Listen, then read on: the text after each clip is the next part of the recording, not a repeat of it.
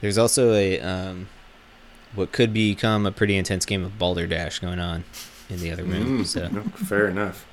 it will be long periods of silence followed by extreme Scream. outbursts. Well, I made my roommate go to bed at 8:30. That's where we're at. Nice job. We talked a long time about where I could record and she could be, and she was just like, "Yeah, I'm just gonna go to bed." So that's where we're at. So she won't be loud. She'll be annoyed by us. It'll be fun.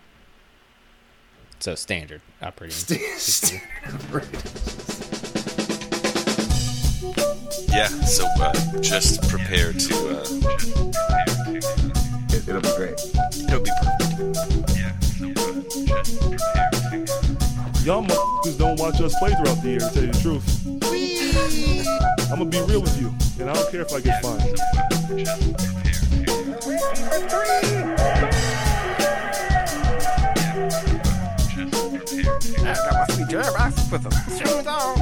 That train is off the track. I feel like you can't just like jump through Neptune and be okay. Just prepare to... What the show needs is more dogs and bears and chickens and stuff. Yeah, so just prepare to be awash in unbelievable goodness. Welcome, Pacers fans. You're listening to the Undebeatables, your semi-weekly Pacers podcast. Today is July 5th, 2022, and this is episode 598. Coming to you from the home of Catherine Lee Bates, author of America the Beautiful, Falmouth, Massachusetts. I'm the doctor, Jason Triplett. Wow. That's right. This show, we're going to discuss massive changes to the Pacers roster and other big trades and free agent signings around the NBA. Joining me to do all of this are two of our analysts, coast to coast like buttered toast. First, from Asheville, North Carolina, he's our in-house bartender mixing up the drinks and the crappy jingles. It's John Colson. What is up, Pacer Nation? What is up, Undebeatables? There was a sense that we needed to do some shows based on trades and based on, the draft and everything that's going on. And I kept saying, gotta wait until we see what happens with TJ Warren. There's no reason to record a pod until I know what's going on with TJ effing Warren. So my boys waited, and here we are. Here we are. Or as the editor at CBS Sports might like you to think, O'Shea Brissett, based on the picture associated with the article. Nice. And also joining us from Boise, Idaho, out west, it's our enforcer, John Harper. What is going on, fellas? Shout out to friend of the show, Greg Clark had a birthday last week. Shout out. Shout out. Happy birthday. Buzz, fool suckers. Fool Buzz, suckers. buzz. And I would like to shout out Aunt Beth, who I traveled all the way. We're on family vacation out here, and put the wrong charger in my bag. And it was a near cataclysmic situation, but then Beth had a charger. So we're good to go. Shout now out you get to Aunt hear Beth. my nonsense. Yeah. Before we start the show, just want to remind you folks that this show is brought to you by you. You can head over to patreon.com/undebeatables to support the longest running Pacers podcast for as little as $1 a month. And there are higher tiers as well, $5 and $10, which come with little bonus gifts like koozies or access to our Slack channels. Or new T-shirts that are going to happen New soon. T-shirts, potentially, that we keep teasing. Also, Aunt Beth doesn't work for free. That's Yeah. right. That's right. Yeah, exactly. We got to grease the wheel somehow. Yeah. All right. Well, obviously, Pacer Nation was rudely awakened, I guess, with a trade a few days ago involving one Malcolm Brogdon. And we are just now getting around to coordinating our schedule so that we can talk about it. So let me set the table by setting up the trade, and we can talk about that, and then we can talk about the other Pacers free agent moves over the last couple days. Okay, so the crux of the trade is the Pacers gave up Malcolm Brogdon, and I think that's the only asset the Pacers gave up for a slew of Celtics players and a 2023 first-round draft pick.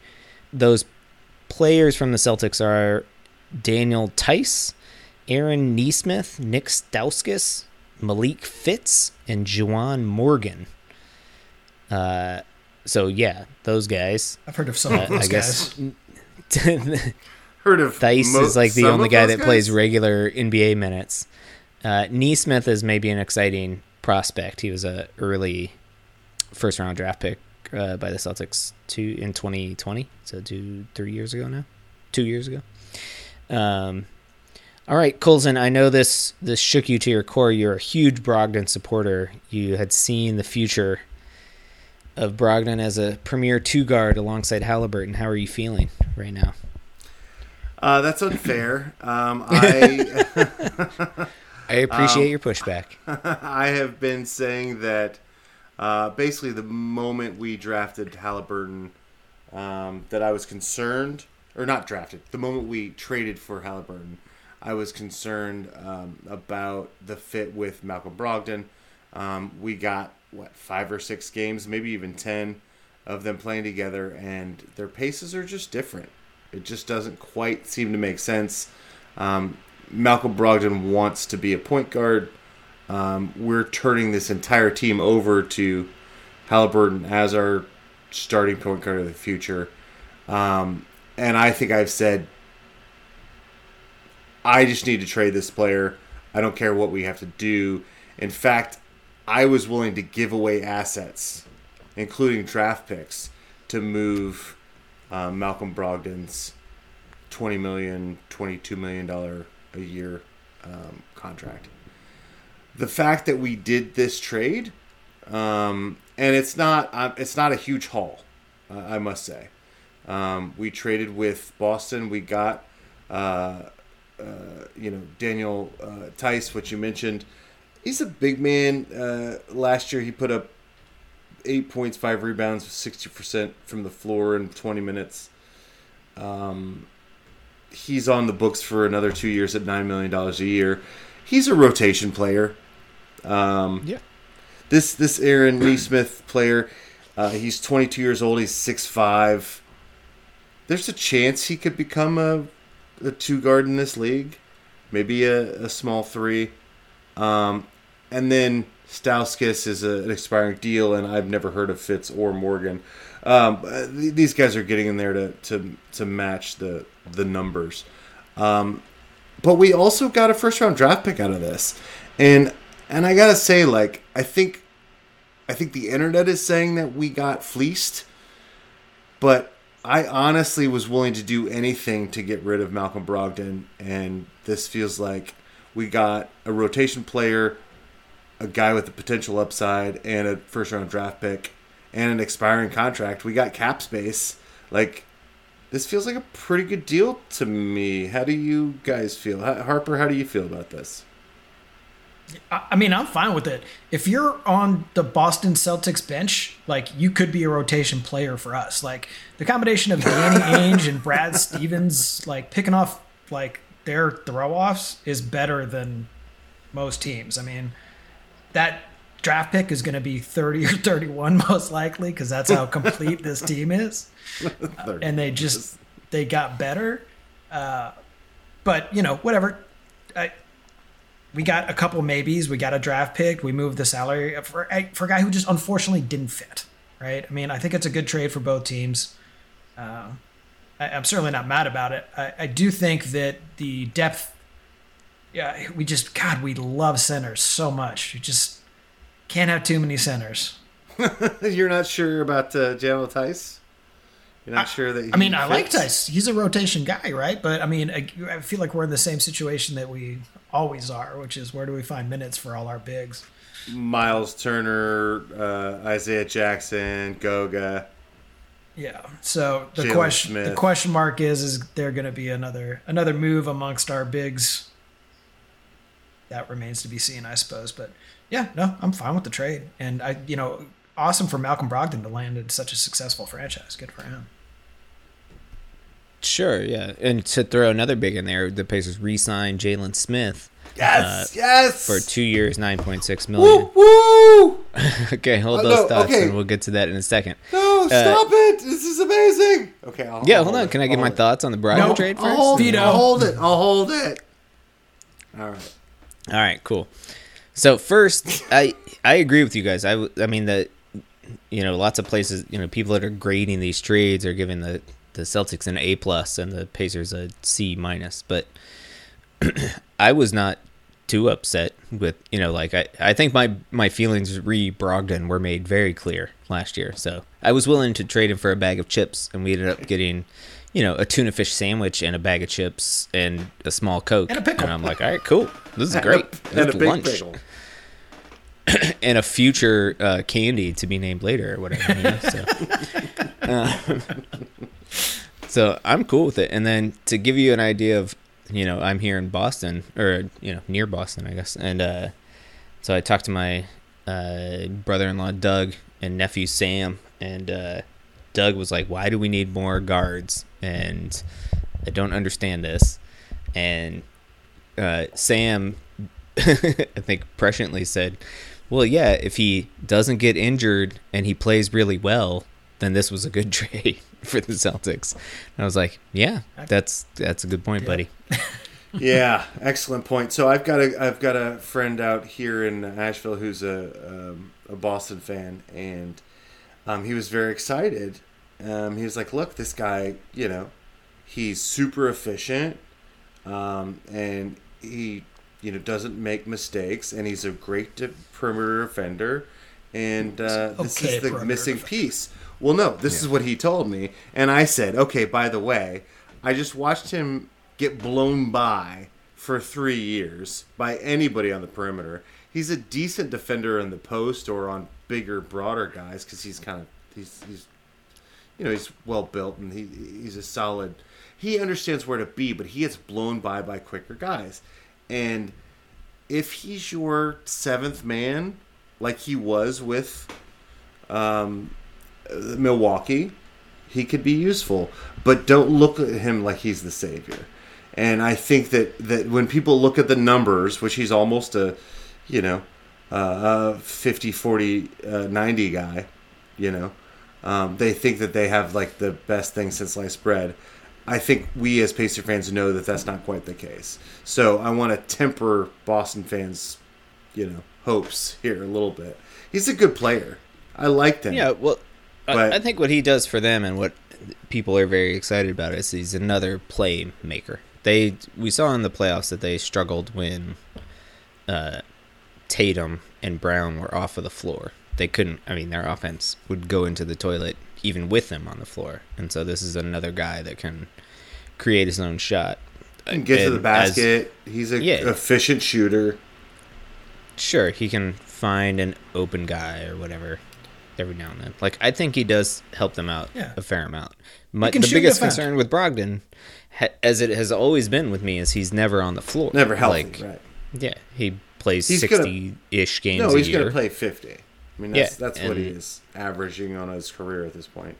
And you better hope that he's healthy in the playoffs, and there's no guarantee that that's going to happen. Right? If his injury happens early in the season and he's healthy for the playoffs, and there's a guy that can handle the ball, get to the basket, and you're not totally depending on him to be an elite defender, because he won't be, despite his resume.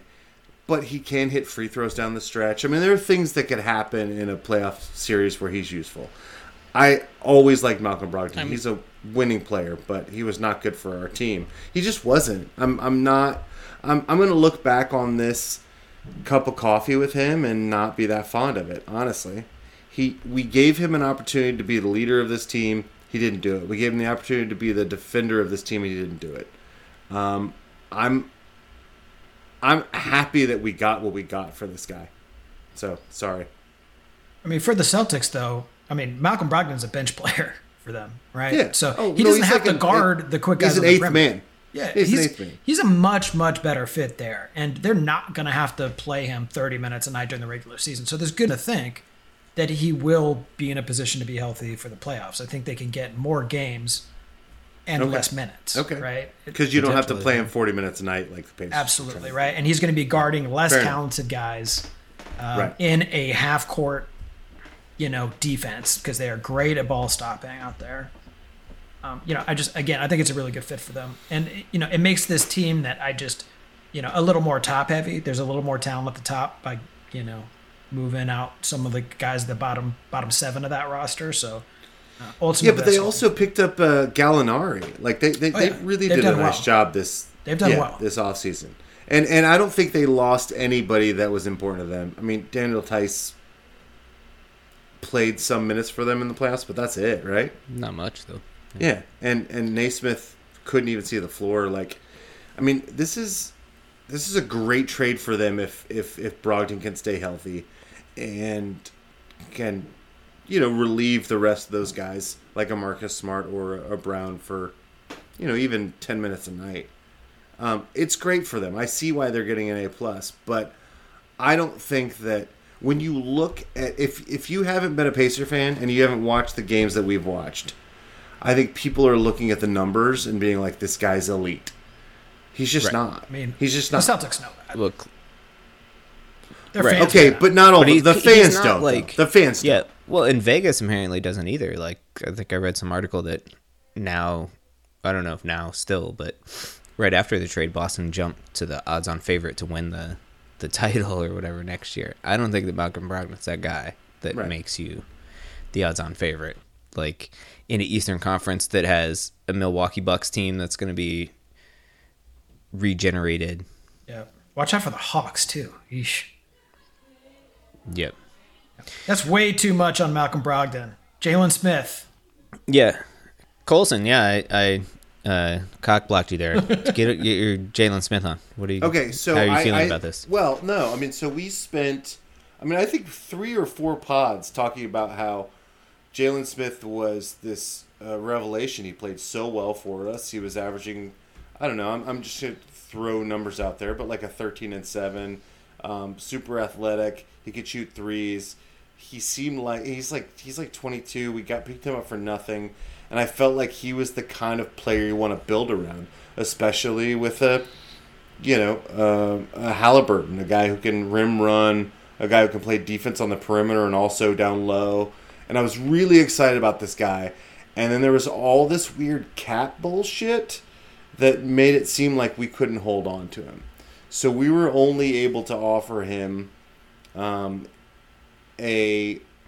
extension, but everybody else could offer him an unrestricted number. And so we, as a podcast, had just decided he was gone. Somebody was going to pay him $10 million a year to walk away, and all we could offer him was $4.5 million. And I don't know what happened. I don't know if the market cooled or if he just really wants to be with the Pacers and be a part of what we're doing. But he signed a 2-year deal for $9.5 million, which is basically the max that we could give him. And he is now your Pacer. Jalen Smith, I think you're starting 4 going forward. I am so thrilled by this. I thought we had uncovered a gem that somebody else was going to reap, and we get to keep him for another 2 years. So this was the highlight. Well, okay, moving Brogdon for not having to move a draft pick for Brogdon, along with Jalen Smith, has made this feel like a really good offseason for me. Yeah, combined with the draft pick and whatnot. Yeah, I don't know that he's going to start. I mean, I think there's still some roster shaping to be done. I think that he and Miles Turner, should he still be on the roster, do pretty redundant things. I don't know if they can both be on the floor at the same time. But Well, what do you mean? He started last year. That's all I'm saying. I mean, last year we had like insane. Miles Turner wasn't playing, Right. And so he was starting at center. Like, So, based on our current roster, would you start Miles Turner and Isaiah Jackson as your front court? Or would you start a Jalen Smith and a Miles Turner and have Isaiah Jackson coming off the bench? I would do the former. I don't know, Harper. What do you think? And you might have to start O'Shea Brissett. I mean, it's good that you've got it's good that you've got some competition at the position. in some sense. It'd be nice to just have a guy that you know is your starter because he's so darn good. But I don't think that we have that. I think that it's an open spot going in. I think Jalen would be able to compete for it. No, you bring up a good point, Harper, because I like the idea of playing. I want Halliburton and Mathurin, he's French, to get the most. I want them to have the most time on the floor together of any duo of Pacers this season. And Duarte's got to be out I there. think, I know, and so I think you start Duarte core, right? at the 3, and then Brissett at the 4. That's what I would do, and play super fast. Yep. Okay, well, what I would say is if you're going to go as young as you could possibly go, then you start Halliburton, Mathurin, Duarte, Jalen Smith, and Isaiah. But I'm not. I'm not saying that I want to go as young as possible. I'm saying that I am really excited about the combination in the backcourt of Halliburton and Mathurin, and so I want to get those guys just clicking. I think Hield is going to be your starter next season. Hot take. Right. I forgot we had Hield. Yeah, Buddy Hield is going to be your starter, and they have chemistry already. And you're going to bring Mathurin off the bench at your backup 2-3. I mean, that's certainly something that we could do.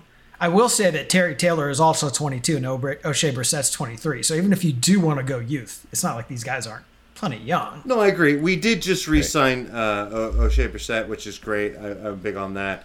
We also gave a qualifier offer to Terry Taylor. These guys are going to be around. I love these guys. They're all young. But I would bring Hield off the bench if it were me. I mean, you got a guy who's number 6 in the draft, and you believe in him. I mean, I just think you throw him and Duarte out there along with Halliburton and let these kids learn. I mean, we're not winning a championship this year. It's not in the cards for us. If we get halfway through the season and, we feel like we're in a position where starting Buddy Hield gets us, a better playoff position, God bless. But until I believe that, I start Mathurin. Yeah. I mean, I guess I'd be okay with if Hield starts for the first 20 games or something like that, and we slowly switch to, while Mathurin gets up to speed. Yeah. But the more that I learn about this kid, the more excited I am to have him on the floor. He is a bulldog. And right, exactly. Can we mention to the fans that are listening right now that he has told the media that he's ready to best LeBron James? Yeah. At basketball. He knows LeBron's 38, right? Yeah, I mean, it's easy to pick on a 40-year-old, sure, but he's like, yeah, everybody says he's the greatest ever. I think I'm better than him, is basically what he said. Yeah. I mean... So... I love the confidence. I was kind of... My initial reaction was, don't poke the bear, but then I was like, if the bear's rolling downhill, you can maybe poke him. Don't poke the bear. No, but I like the confidence, too.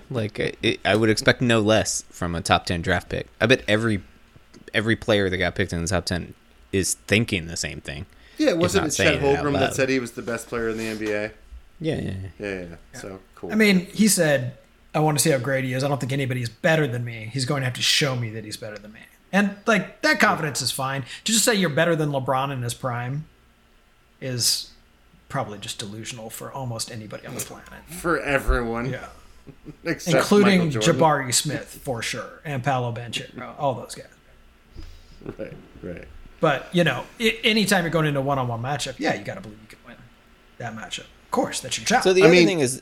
that's what we loved about, Lance Stevenson, right? It was whatever, right. I got this.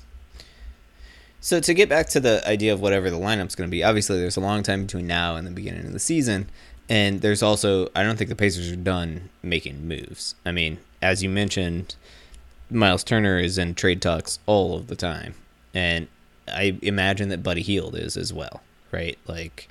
I'm sure there are teams that would like a quote-unquote sharpshooter like Buddy Hield. He hit the most threes in the NBA last season. I mean, not quote-unquote sure, sharpshooter. yeah, but he threw up the most as well. Like, you know. Fair enough. I mean, I think what I would say is that I thought Halliburton and Hield had a lot more chemistry than I expected, and I thought Buddy Hield played better for us than I thought he would last season. And I'm not in a huge hurry to get rid of him. I understand we're trying to develop young people, but like, I don't know if developing young people just means throwing them into the starting lineup. No, I see that point, and I think you have to have some sort of balance between veterans and youth on your roster. I mean, somebody has to teach these kids how to play and how to be NBA players and manage their business outside the court and whatnot. And so having a guy like Hield around is useful in that aspect, but I don't want him stealing too many minutes from my boy. No, Vinny, I know. You know, well, we've also seen situations where you completely tank and the oldest guy on your team is 25. You know, sure. In like a, the Sixers or whatever, and like nobody gets better. They just don't, because it's not a positive environment to be in. I think adults on the floor and in the locker room are important. I'm not saying that Buddy Hield is that, but I think also slowly putting people into rotations can be useful.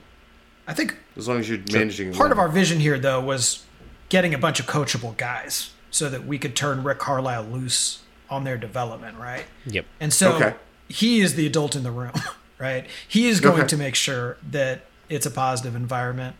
Obviously, leadership has to come, from players on the team. I think we've got at least what looks like from the outside, a good start in Halliburton. So, obviously there's a place for leadership in the locker room. But organizationally, I think Rick Carlisle understands that, how to milk it and how to develop it. So, I'm not concerned about a bunch of 25-year-olds tanking this year, regardless of who's a starter out there. And Buddy Hield's, career path doesn't exactly, as great as he played last year, doesn't inspire the most confidence of any player in the NBA. It's been a little up and down for him over the years. Sure, and I think that's fair. I think, what I think a lot of fans, at least on the internet, and I think even the buzz is that it's pretty easy to combine a Buddy Hield contract with a Miles Turner contract and get up to $40 million. And suddenly you're talking about a big swing at something, right? And I think that's what put Hield and Turner in all of these conversations, why they're tradable. Because we would love to have, a big-time prospect coming back to us. But I think that's a little bit unrealistic. Oh, you don't think we're getting Durant for Hield and Turner? I mean, Hield and Turner and every draft pick we ever have for the next 30 years. I mean, if they would take that, we would give it to them. I know. Because he's on a 4-year deal. He can't go anywhere. But if we could do that, we would have already done it. The entire free agency has been frozen by this idea that Durant is on the move, right? Like, there's a lot of things that have not happened because Durant and Irving are out there. And so, I think hope of all hopes, the Pacers are one of the franchises that have a ton of disposable cap space right now. In fact, fun fact, after all of the trades we've made, we're nearly $15 million underneath the cap floor. Whoa, cool. And I think there's a clause that if they don't hit the floor, the Undebeatables get the delta. Is that right? No, that sounds right to me. Pay all. We didn't get that in our contract. No. They pay all the players on the team the leftover, not us. I knew I shouldn't have let Colson negotiate that.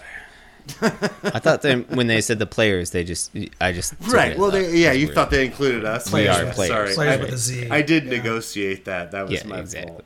Yeah. So I assume we're gonna give that to Lance Stevenson. Look, okay. There's guys at every level as long as you bring Lance Stevenson back. We've got guys at every spot, and let them fight for their spots and see who's gonna be good.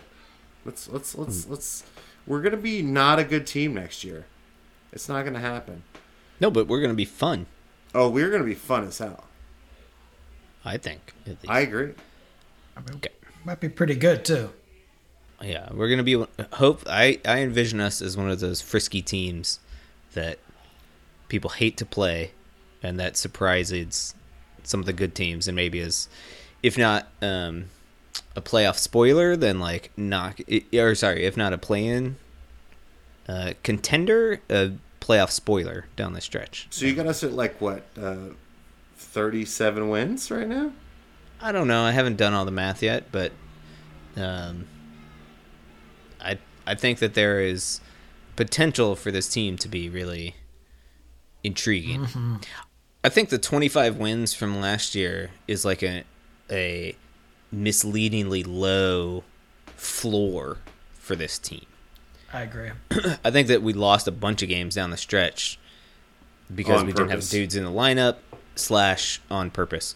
Yeah. So like, I mean, we lost our last 10 games, and like, I think the floor is more like low 30s, yeah. Right? And then, if things break right, then we're mid to high 30s. Yeah, I think probably at first blush, sort of 32, 37, 42, mid, low, high, or low, mid, high, somewhere there. Something like that, yeah.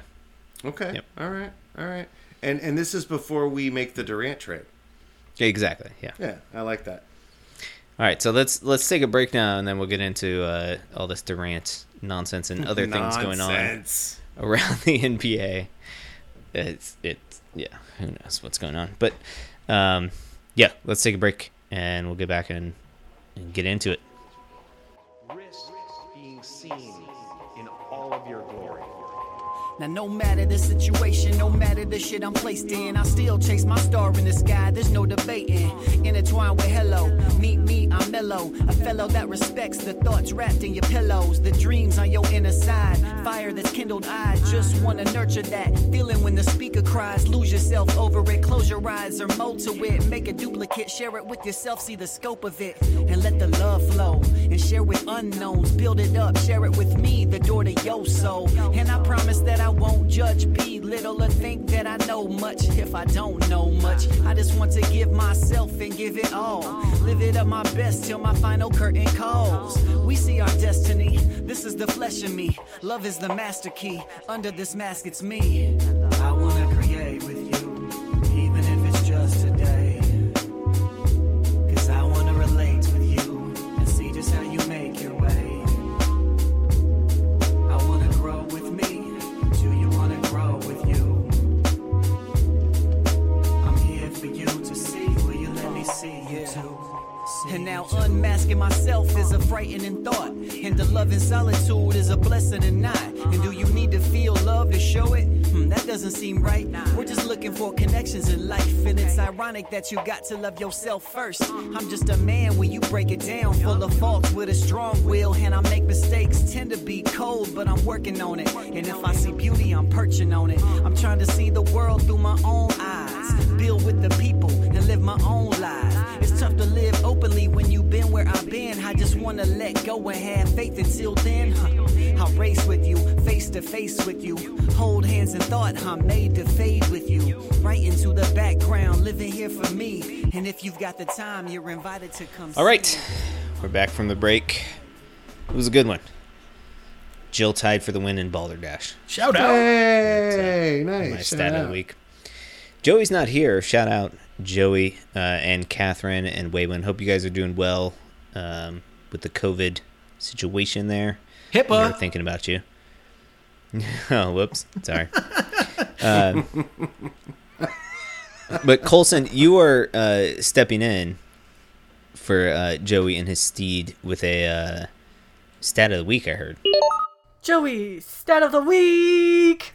I am.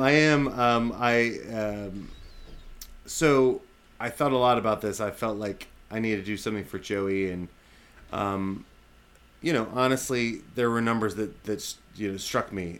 The number of states that no longer allow abortions. There are over 300 mass shootings in this country this year. There's a lot of numbers out there that are terrible. But the number I wanted to give my Pacer Nation right now is Mach 10. It is the number that Maverick in the new Top Gun exceeds because he has a need for speed. It's not a spoiler alert. I think he does it in the opening moments of the movie. Somebody give him a ramjet? This made me feel better about America and about movie in general. I like movie. I like movie. It is a real stakes, real relationships. Movies like they don't make anymore. Shout out to Top Gun Maverick. Go see it in the theater. Mach 10 is my stat of the week. All right. Mach 10. That's 10 times the speed of sound. Yeah. So approximately, I don't know, we're going to say 6,000 miles. 6,500 miles an hour, I think.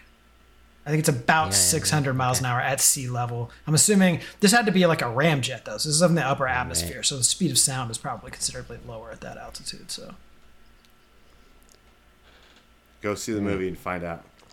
So it should have a big asterisk behind it. It should be like Mach 10 asterisk or whatever. Yeah, asterisk. Go see the movie. That's my.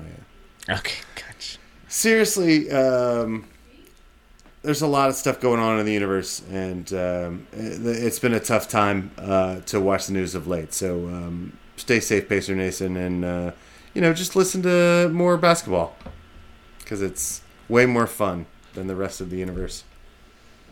That's right. All right. We spent a lot of time discussing the Pacers and some of our roster moves in the offseason. Let's talk about the wider NBA here. Colson is our expert on this. He has spent the most time deep diving free agent signings in preparation for Where That Player At. I'm going to go ahead and plug that episode. That's going to happen. That's going to happen in a couple months. 4 months or is it 3 months? It's like 2 or 3 months, yeah. Okay. What do you think, Colson, so far has been the best offseason maneuver by another team? Well, so what I would say is that the most dramatic thing for this offseason is that Kevin Durant came out and said that he wanted to be traded. Okay. And that has dramatically changed this free agent signing. People are holding onto their assets. They are all ridiculously believing that they might have a chance at Kevin Durant, including your Indiana Pacers. There are a lot of things that aren't happening because that exists and is a shadow over everything. However, a couple big things have happened, and I would like to mention at least one of them, which is the Minnesota Timberwolves decided to mortgage their entire future, the next 5 years of draft picks, on getting Rudy Gobert from the Utah Jazz. And I think the pairing of Gobert and Towns up front as their as their front court, especially as Minnesota really struggled with defense last year, and they had a nice little run in the playoffs. Their main problem was defense. Anthony Edwards is their young guard who's 21 and looks like the next best thing. Also really good in the movie Hustle. If you guys want to go see that movie, he's fantastic as the villain in that. So shout out. I think they have something going here, but I don't know how it works on paper.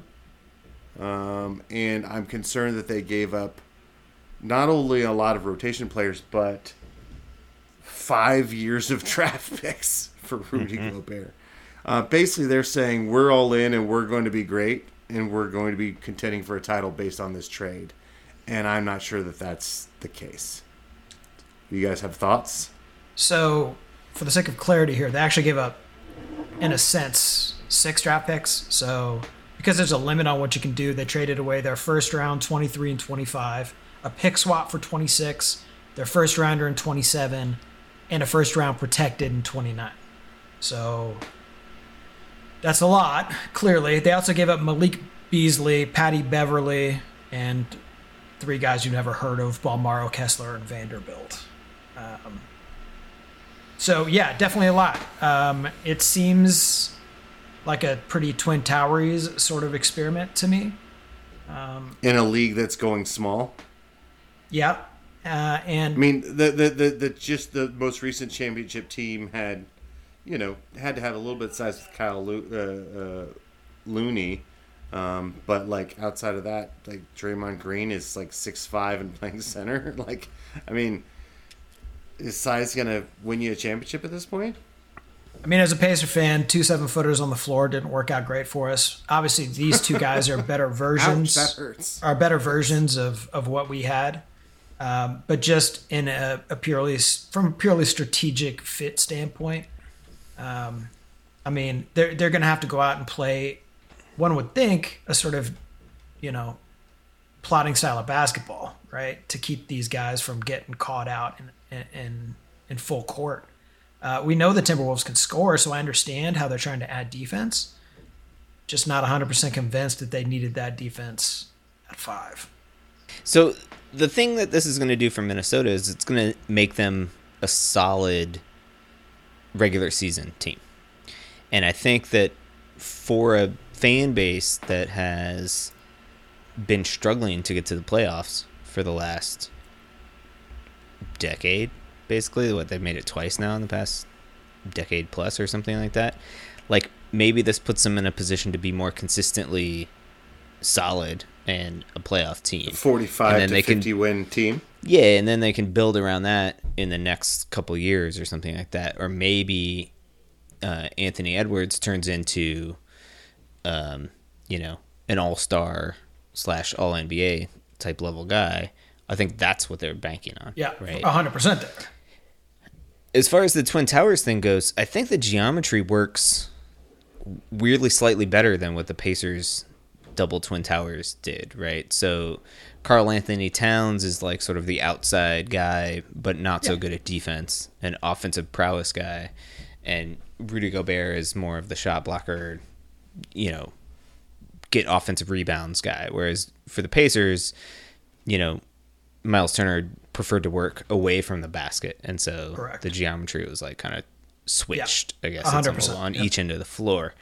And so maybe that works a little bit better. I do still think once you get to playoff time, like Gobert is going to get played off the floor. They're just like that's just how it is in the NBA now. Yeah, exactly. Or they're just going to abuse Karl Anthony Towns, right? And you're going to be in the same position that you were trying to outscore other teams, right? It's just teams are going to play small ball, and I mean every coach in the league has seen enough Steve Kerr footage now to know what small ball can look like. It's an open secret that. You can play it effectively. And, the teams you're absolutely right, Jason, the teams that are in the playoffs are there for a reason. It's because they have the personnel to, take advantage of defenses. And in this day and age, almost all of them can shoot. Yep. For sure. So your theory is they gave up 5 or 6 first round draft picks to become a more consistent regular season team and then just pray. I mean, far be it for me to get into the minds of the general managers of the Minnesota Timberwolves. I don't know what their vision is, but in my opinion, that's what this gets them. Yeah. Like, obviously, they wouldn't do that. They wouldn't do this if they didn't think it put them on grounds to go deep into the playoffs, if not compete for a title, right? Like, I think that's delusional of them. I think they're better than they were yesterday. But yeah, I think it makes them better. Right. Exactly. But 5 draft picks? God, that's a lot. Well, if the market rate before that was 4 first-round draft picks for DeJounte Murray, then you have to go over that to get a 3-time Defensive Player of the Year, right? Right. Like, who we haven't mentioned has gone to Hotlanta to be the running mate with Trae Young. What did you guys think of this move? You like this move? I like it, sure. I don't know. Big defensive guard who can also get his own shot next to Trae Young who can shoot from 40 feet. I think it's a solid backcourt. I don't think it makes sense to me. Really? No. I think that DeJounte Murray is super good with the ball in his hands and can create and can't shoot from the outside. Trae Young needs the ball in his hands all the time. No, can I don't shoot think he from the outside. needs the ball in his hand all the time. I think that's the point. I think he does. He's got to become a Steph Curry to maximize his ability. Well, that's very easy to do because we've seen a lot of Steph Currys. But I'm saying he could shoot from 40. So like, make yourself better off the ball. And I think Murray helps him do that. Is my only argument. I will just split the difference here and just say you're both right. I mean, it's definitely a gamble in that sense because you're creating a backcourt situation that may or may not work. And you can see from previous years of this team that, you know, they were already struggling to keep John Collins and Trae on the same team. And now you're asking Trae to change a little bit as well. And that may or may not go great. We'll see. If they can pull it off, I think it would be, you know, it could be a real coup. But I agree, you're right. They're going to need him to play a lot more off the ball in order to keep Murray effective. They additionally also picked up A.J. Griffin in the draft, I think at 14, which was a steal for them. So, I mean, you know, they got better. They did lose Kevin Huerter for a future draft pick, which, you know, I don't think they wanted to do. But it is what it is. I think that they're better. I think it's risky, and I worry about, you know, the ability of, you know, Nate McMillan to get everybody into the right spot and bought into the program. Okay. Interesting. You don't think that Nate McMillan can toy with the offensive pieces to get the maximal benefit out of them? Hot take. Also, John Collins is still on the trade market. He's still on his way out the door, potentially, which is rough for them because John Collins is a very talented young player. So we'll see what. Yeah, and I don't understand that either. Like, I feel like he's a solid contributor for them. I mean, in a sense, I feel like this is a bit of an overreaction to their first round playoff exit this year. You know, they were doing what NBA teams say they always want to do, is get a young core and let them develop together, learn how to win in the playoffs, and then go on. And so they had a great run. They had they overachieved 2 years ago and made it to the Eastern Conference Finals. And then they underachieved this past year. And then their response is to massively reshape their roster. And it may be for the good. I mean, I have no idea, but I feel like Herter made good contributions. Collins is a solid player that's getting better. You know, he was hurt in their playoff run. Like, Trae Young is learning how to be a superstar. He's like, what, in his third or fourth year in the league or something like that? Dude is still young and figuring out how to do it. Like, give him a couple more chances to take some lumps. I mean, my read as not a Hawks fan is that the reason that Collins is on the trade block is because Collin and Young don't get along well. And Collins doesn't like the ball dominant guardship of Trae Young, right? So it feels like they're trying to peg hole Young out of that, bring in a different point guard so they can keep everybody happy. But the problem is, you know, in my mind at least, the damage has been done. Well, I mean, even if you can keep Collins, right? I mean, moving a superstar, a guy who's doing great, into a different role is it's a risky proposition, especially if you can't keep John Collins and make him happy in that sense, right? I mean, if Trae Young is a special talent, and so just asking him to change his game is a big lift for any guy. I mean, he's 23, but he's been playing, you know, 18 years the same way, probably, you know? Yeah. I don't know. Risky business. Yeah. Yeah, it'll be interesting to see. I mean, the other thing is that you're the Atlanta Hawks. It's not like you're the Lakers or the Celtics or even the Knicks, whose fan base is just going to go up in arms if you don't make massive moves to make deep runs in the playoffs. Like, their fan base has been elated watching this team over the last 4 or 5 years or whatever, right? Like, keep building on that. Like, just in my opinion, and I could be completely wrong, and they're a 55-win ball team next year and playing for the title, but I don't necessarily see that as the case. That would be over the Vegas line, 55 wins. Okay. Well, we'll find out when we do our preseason predictions in like things will change 4 between months. now and then. Dude, there's still things. Harper, did you have a favorite move of the offseason? Can I ask you? Let me phrase it a different way. Is Anthony Simons worth $100 million over 4 years? I like Anthony Simons. I do. I think he's good.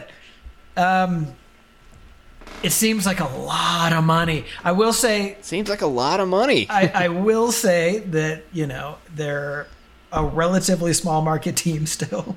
And, they got to spend that money, and they really can't draw free agents, the way that, obviously any of the California teams can, or Miami, or even Texas. The Blazers also managed to re-sign Nurkic, which is good news for them. I had a much more reasonable contract. Yeah. Too. Yeah.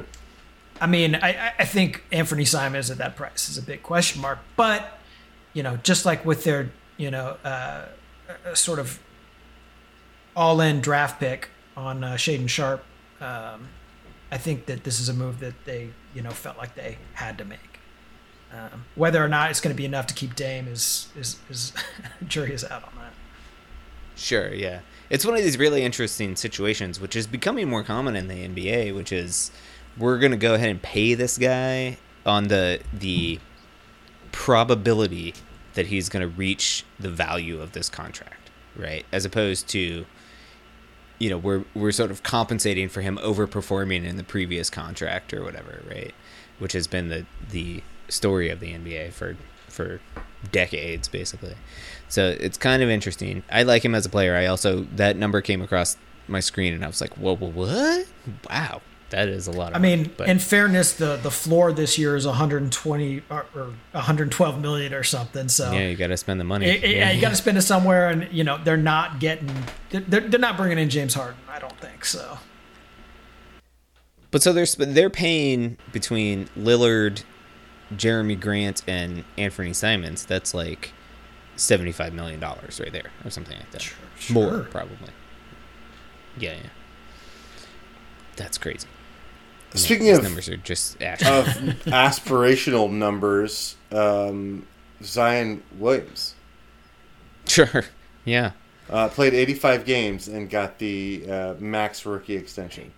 85 games over the course of 3 seasons. Yeah. I'm sorry. I didn't mean one season. There's only 82 games in a season. Over the course of his 3 career. I mean, if I'm Zion, I take that, of course. And I think if you're New Orleans, you kind of have to give it to him. What are you going to do? All of this seems insane. I would be signing the contract before they put the pen in my hand. I would be like pricking my finger. 100%. I would wheel myself in a wheelchair to avoid injury. He becomes Bubble Boy. Mm-hmm. He just walks around. Yep. Slide contract through the bubble. It's like one of the clauses of his contract is he has to move around in a hamster wheel for the rest of his life. Oh man. Well, I know who you're excited about, Jason. 5 years and $250 million. My boy B. Beal, you got to do it. You got to lock down. If you can pay a guy $250 million for him to demand a trade out of your city, sorry. you got to do it. Okay. I'm sorry. To be a top 40 player and then demand a trade. Top 37. Okay, sorry. The Wizards, they did this. They did to themselves. They're so frustrating. Well, and they made the same mistake with Otto Porter. You remember Otto Porter Jr., who, by the way, showed himself quite well in the finals. Yeah. Good for him. But they were in this situation where they're like, we have to pay him. I think he's in Toronto now, just by the by. Oh, right. They were like, we have to pay him $75 million, like, or else we're going to lose him. Like, I just don't understand the logic. Like, sign-in trades don't exist in your world. Who knows? Feels like so now, what does Beal make a year now? Like $48 million a year? I mean, right, over the course of it. Over the life of the contract, it'll average out to 50. It's average that. Yeah. That makes him super easy to trade. I mean, for Durant. Well, they could trade back for Russell Westbrook. Yeah, maybe that's what their move was. They wanted to get Durant. In the 5th year of his deal, he will make $57 million. Oh my God. And literally, he's not a top 25 player in the NBA. Not yet. Maybe they're thinking about this like Anthony Simons. Maybe Sure. Because fulfill how old is he? Potential of that contract.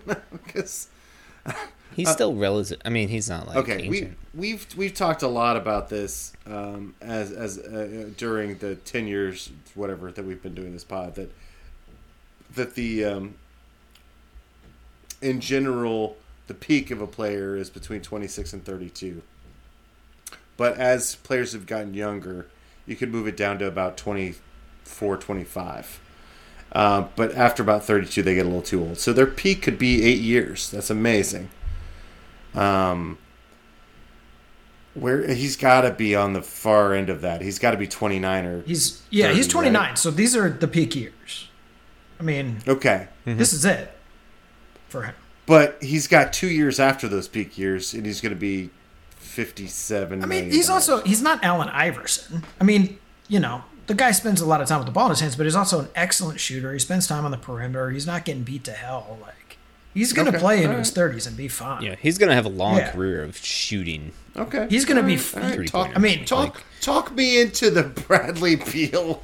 I think they overpaid him by $40 million, and I don't know who they're competing against. Like they could have. It seems like they could have signed him to an extension a couple years ago at a much more reasonable contract. Yeah, and who are they competing against? I agree with that. Who's going to pay him this? Nobody. Well, the Wizards are the only team that can pay him this. This is the Supermax. Right, but nobody was going to pay him $40 million. Yeah, I mean, I guess so. It's it's a behavioral economics game. They had to figure out the number, because he could walk and sign a 4-year deal for like what 190 or 200 or something like that, and so you got to go above that to some degree by 25%. To keep him there, but I don't think you got to go to the full 75%. Like, it seems insane. But who are they going to spend that money on? Who wants to go play in DC? Nobody, apparently. And that's the gamble. Is they're just like, he's the guy that we can, put the butts in the seats. And if it puts butts in seats, ultimately it's worth it. The win and loss record, in the short term means less than the gate. I mean, I will say that what puts butts in seats in Washington D.C. is when the Lakers or the Nets or the Knicks or Celtics, when other teams come to town. Couldn't they go for Durant at this point? They could, sure, yeah, and I'm sure that they are talking themselves into this delusional idea that they could because he's from the DMV. But yeah, I don't know that they have the assets. Well, okay. Other than Beal, but you can't to do it. Can you trade? You can't trade him, right? And I don't think they can trade him. They'd have to hold Durant for. They have to wait 4 months or something, right? Yeah, till the trade deadline, I think. Right. Well, okay. So here's another interesting thing. So Durant asked to go to Phoenix or Miami. Basically, he picked the 1 seeds of both conferences. Interesting. Shockingly, yeah. He wants to go be on a winner. That would be a huge issue for lots of teams because he makes a lot of money. The teams that actually could trade for him are teams like Detroit and the Indiana Pacers. Couldn't Arizona side and trade Ayton? Yep. They could. It's doable. Brooklyn has said is we're going to wait for the very max possible deal we can get. And if they're now looking at 5 draft picks for Gobert, like what are we looking at? 7 first-round draft picks? 10 first-round draft picks? I don't know. What are they going to say? We're going to trade him for less than the max? I mean, the problem is that there's just not perfect knowledge in the NBA. Like all these GMs may think they know everything, but of course they don't. They don't know when the highest offer is going to come. Right? They don't know the answer to that question, either in terms of valuation right now, and certainly not in terms of valuation in the future, right? So, I mean, it's Sean Marks' job to say, yeah, I know exactly what it's going to be, right? But he may not even know it in the final analysis when he sees it, and maybe the highest thing is not what someone wants to give for Durant, a guy who's in the middle of demanding a trade from a place that, he said he wanted to go build a championship. I mean, right. And he's also in his 16th year. Like, it's not like he's a spring chicken anymore. True. I'm gonna say we called this when he signed with the Nets and hitched his star to Kyrie Irving's wagon. Yep. We can go back and listen to the tape, but I'm pretty sure we all called this. Yeah, you're right. Yep. Let's wrap this up in a nice little bow and go back to Pacers land. So the Nets, in order to solidify some Kevin Durant insurance, went ahead and signed T.J. Warren. What? Yeah. And T.J. Warren was Edmund Sumner. No, he's my solution. And Ed Sumner. They're just raiding the former Pacers roster. Those two guys were the guys that were going to solidify my roster going forward. I noticed that you mentioned them a bunch of times in the first half. I did. I think I did. We must have cut that out in the edit or something. Huh? It's like Sumner and Warren are going to make this thing be a 50-win team. They're both with Brooklyn now, huh? Yep. How do you feel about that? XU? All right, that's good. What was the TJ Warren deal? He signed the mid-level? I actually got no numbers on that. I looked into it. Okay. I couldn't find a number. 2-year deal, prospectively, or something. It's like, yeah, I actually heard a 1 year. Or maybe it's a 1 year. Yeah, it's a 1 and it might be a 1 and 1. It's a 1 and 1. I'm pretty sure. Yeah, but here's the deal, because they don't know, because he's injured, right? So like they don't know what he's going to be. You can't take it's a risk. Team option for the second. Oh yeah, team option on the other. But you would hope. But here's the deal. T.J. Warren is the perfect fit on our roster right now. I'm sorry he's gone. As long as he's healthy. Because we need a guy who doesn't want to play basketball. No, I want a guy that is really good at basketball, plays defense, and can hit shots, and is tall. I'll take your word for it. That was so long ago, I can't even remember if he was good or not. Yeah, right. He used to score 31 points a game in the bubble. Sure. He's been playing NBA basketball for nearly 2 years. So who knows if that's true. He's going to go be great as the Durant replacement for Brooklyn, and we're going to have Durant and win a title. It'll be awesome. I think it's going to be fantastic when Durant and Harden get traded for each other. Harden's going to sign and trade with the 76ers. They're going to trade him up to Brooklyn. All right. Any last thoughts on free agent moves or any major things we missed that we need to discuss? Harper's Bulls re-signed Zach LaVine to a parsimonious 5-year, $215 million contract. Shout out, Chairman. Got him cheap. Shout out, Chairman. Got him cheap. Better than Beal. That's right. Yeah. I would say he's way more clutch than Beal, too. Shots He's had fired. more moments. I mean, I don't know. I feel like Beal's had a lot of moments to miss. Sure. You take that several ways. I like it. Yeah. They aren't that far apart in the rankings. No, they're both 2A sort of players, right? Yeah, exactly. So let me just say before we close out, this is kind of our off season now as a podcast. Is there, if another major trade happens or another major signing happens, we'll get back on. But like, as the team as it stands. We kind of went through the lineup and what it would look like. How do we feel? I mean, do you feel like you're fighting for a playoff spot, or do you feel like you're going for the the number 1 pick next year? It's a development year for sure. I think what we said earlier in the first half was 32, 37, 42 as the spread. That feels about right to me. We'll see what Vegas has to say about it. But I'm not going to be at all disappointed if this team doesn't win, 42 games next year and get above 500. That's not the most important thing that needs to happen. The most important thing that needs to happen is rebuilding a locker room that works, a culture of winning, and the talent on the floor. Yeah, I'd like to see us get on that Memphis Grizzlies trajectory. Absolutely. Well put. As quickly as possible, put. right? Like, do we need to bring in some veterans to make that happen? Like, even if they don't play? No. Like, do we need the Al Jeffersons? Do we need... I mean, I'm just worried about being, the Sacramento Kings with no leadership for so many years, or the 76ers for no leadership for so many years.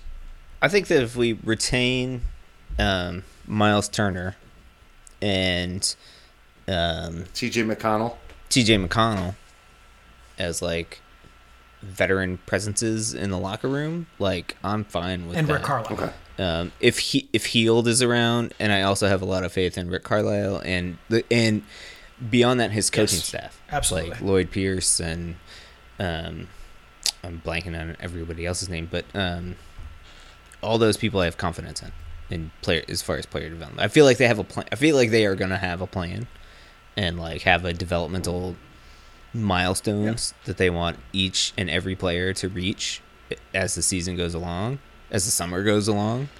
And I feel like it's not going to be a chaotic situation. It's not going to be a Nate Bjorkgren situation. So you're saying that the staff did not draft Nembhard because they thought it was a funny dick joke like Harper did? I'm not ruling that out.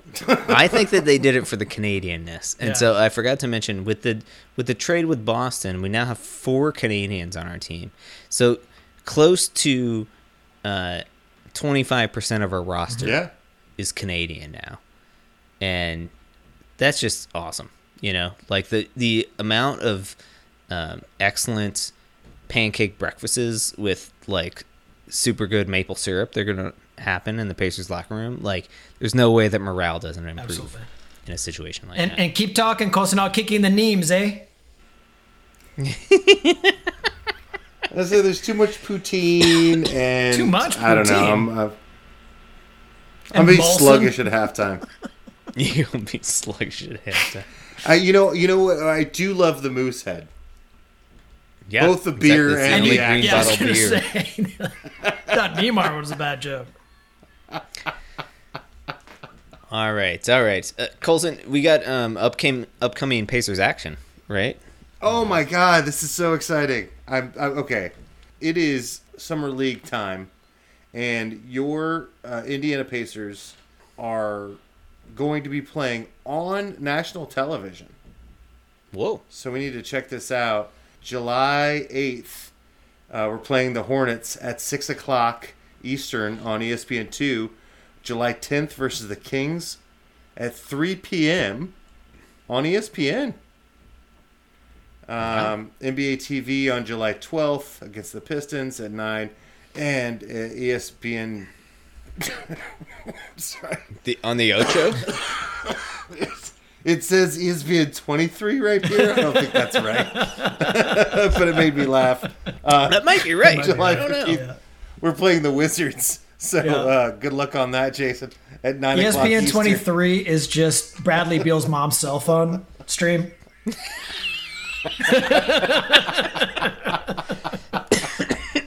You got to like her Twitter or something. Exactly. Yeah. I do want to mention the guys that are going to be on a summer league, and this is actually really worth watching. Isaiah Jackson, potentially our starting small forward or power forward.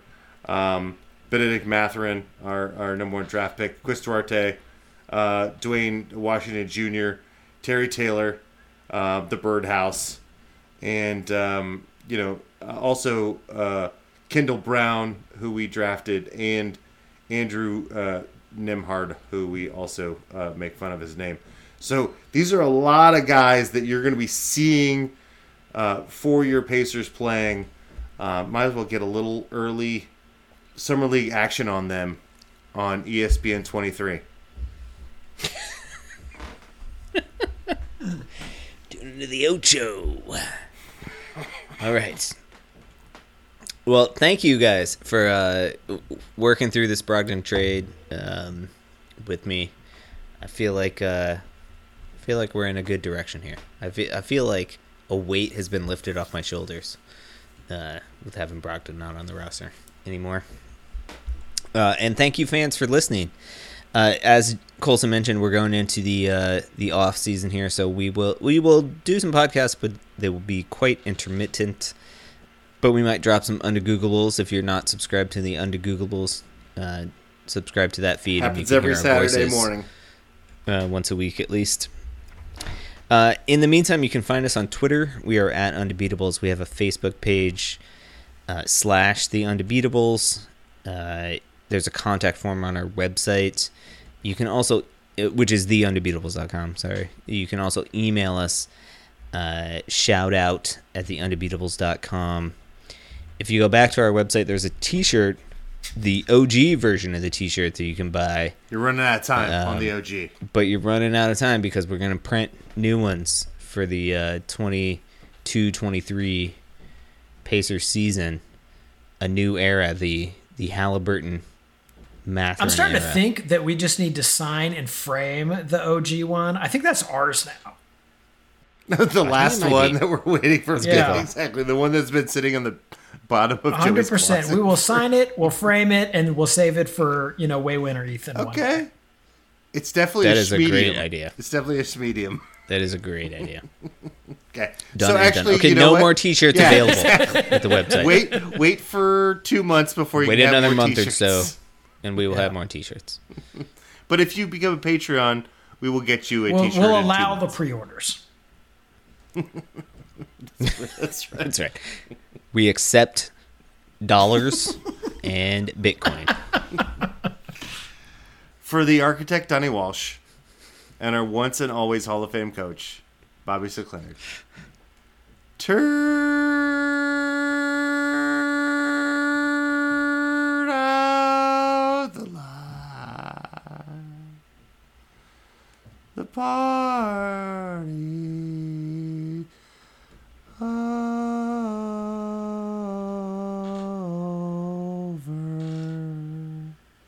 Wow, that was a nice walk down. I like that. The long goodbye for TJ Warren. Super Pacer TJ Warren. Sayonara, my friend. You know what? I really liked him for the cash we gave him. Or the cash we gave Phoenix for him, I mean. Exactly, yeah. Best cash considerations trade. It's true. It's true. It's a little disappointing. It bought us no loyalty because we were willing to take a chance on him. But hey, that's capitalism, baby. That's right. We still have no idea how much he got paid by the Brooklyn, but I assume that it's way less than we could have paid him. So I'm going to trust my franchise here and say, Yeah. they know something that Brooklyn doesn't. Either know. that, or we offered him $0.00. We're like, hey, you know what? I've got some lint in my pocket. We got a bag of chips from Boston. Do you want that? Exactly. Yeah. Here's a dessert to be determined.